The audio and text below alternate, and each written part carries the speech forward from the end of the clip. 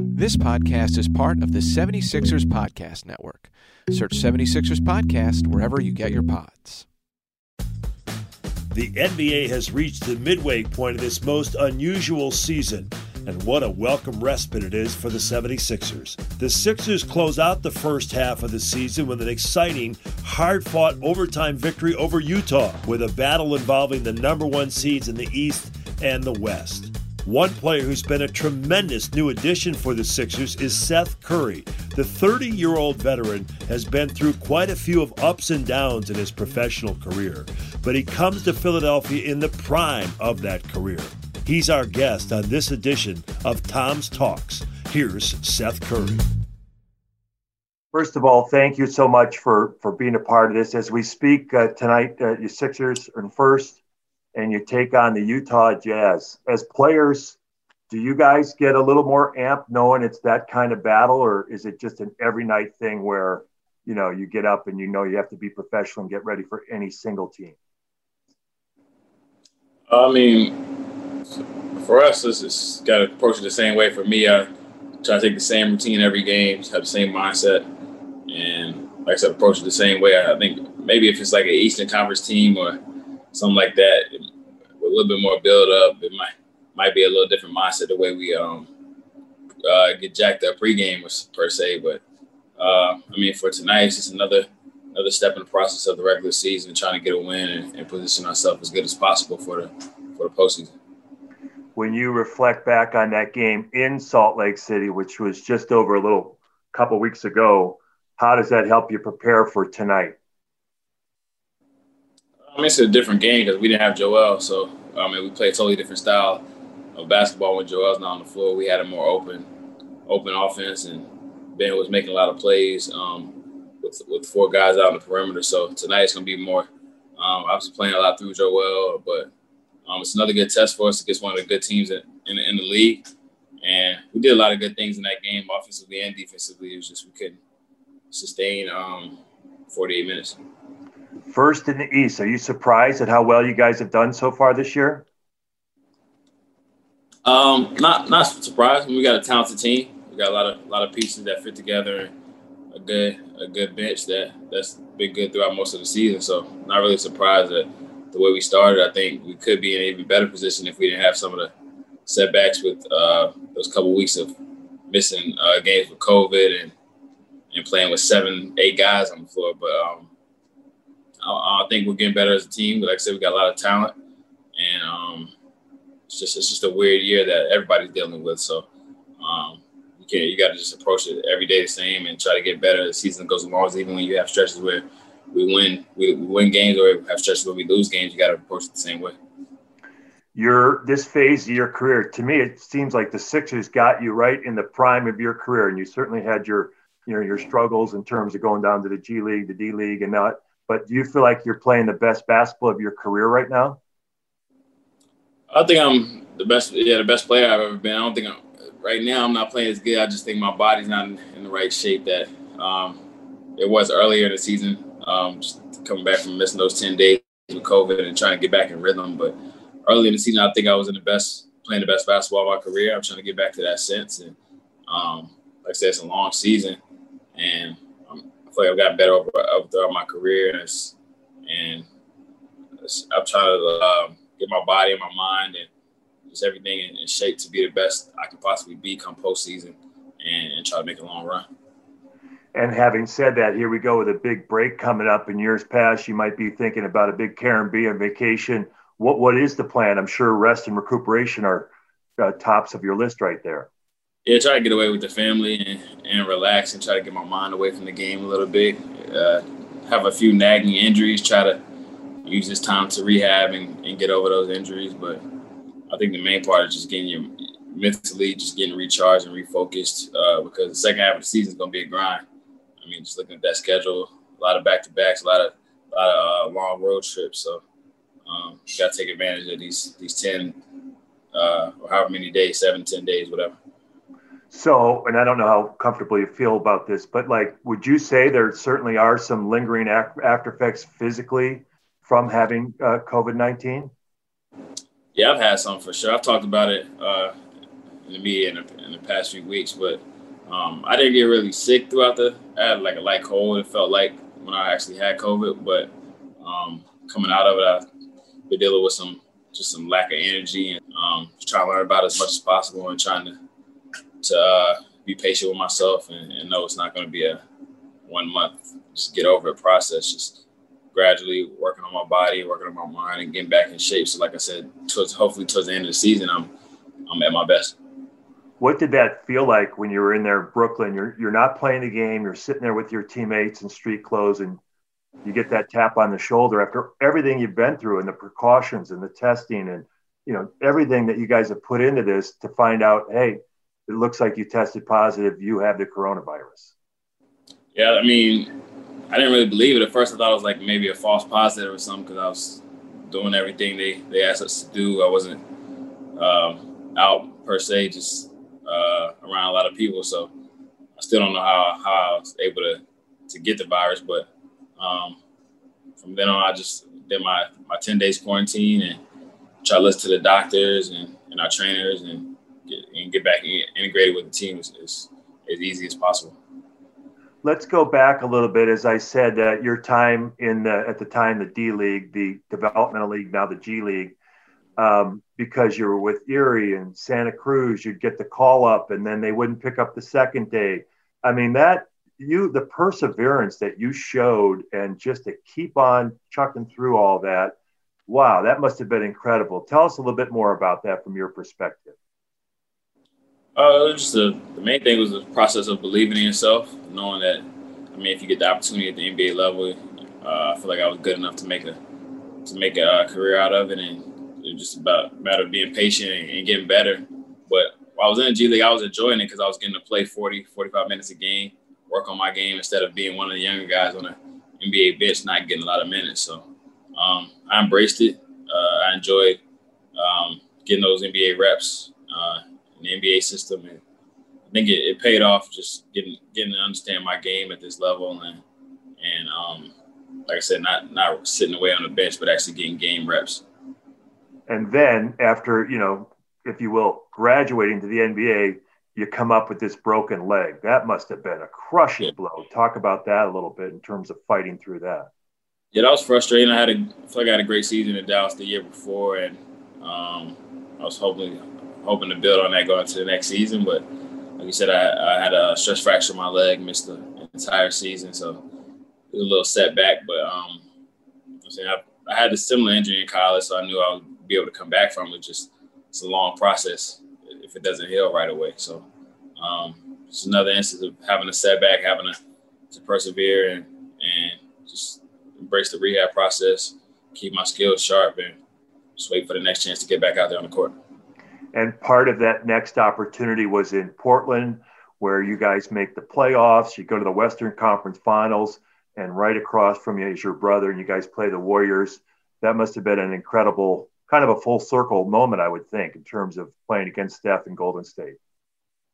Yeah, it was a lot of fun. Just a lot of memories that we'll remember for a long time as a family.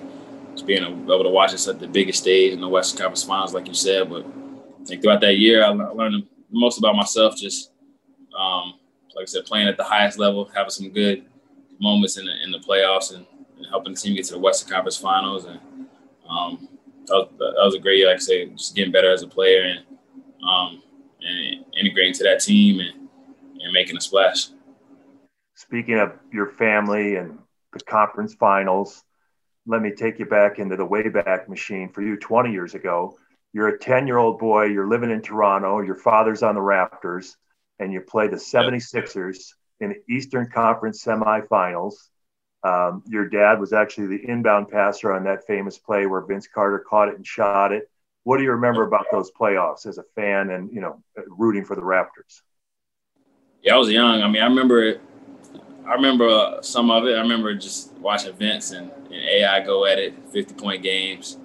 I remember they were doing some crazy things throughout that series, but I remember actually wanting to travel to Philly to watch that last game, but my parents wouldn't let us go. And I think my dad hit a couple of big threes late in that game to actually bring the Raptors back close before, like you said, being the inbound passer to Vince on that last shot of the game. But I mean, that was my dad's last actual NBA game. So that was some lasting memories. That was some good childhood things to remember. And then one of my other recollections from that series at the then Air Canada Center, you and your brother Stephen would shoot around at the 45. And for our listeners, that's like the players go in the locker room, and most of the times the court is empty. And the two young Curry guys are out there, and you were literally wowing the crowd. First of all, the crowd in Toronto is just exceptional. And 19,800. And on every little shot, this hierarching shot, the crowd would literally ooh and ah. That had to be neat to go out there. Do you remember that?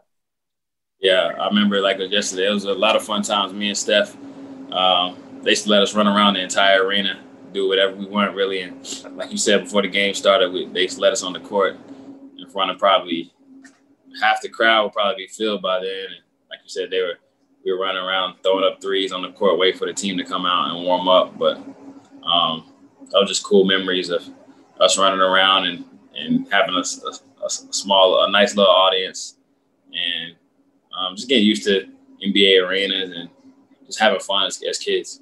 That was awesome. And lo and behold, you guys are both in the NBA. You know, I've gotten to know your dad a little bit over the years, but just as primarily fellow broadcasters, and just an exceptional mom. And I've not met your mom, Sonia, but, you know, in fact, one time I borrowed your dad to try to help him, you know, tutor or parse out a little discipline to my son. They were strict with you. You went to Charlotte Christian, and you were, you know, and academics were so emphasized.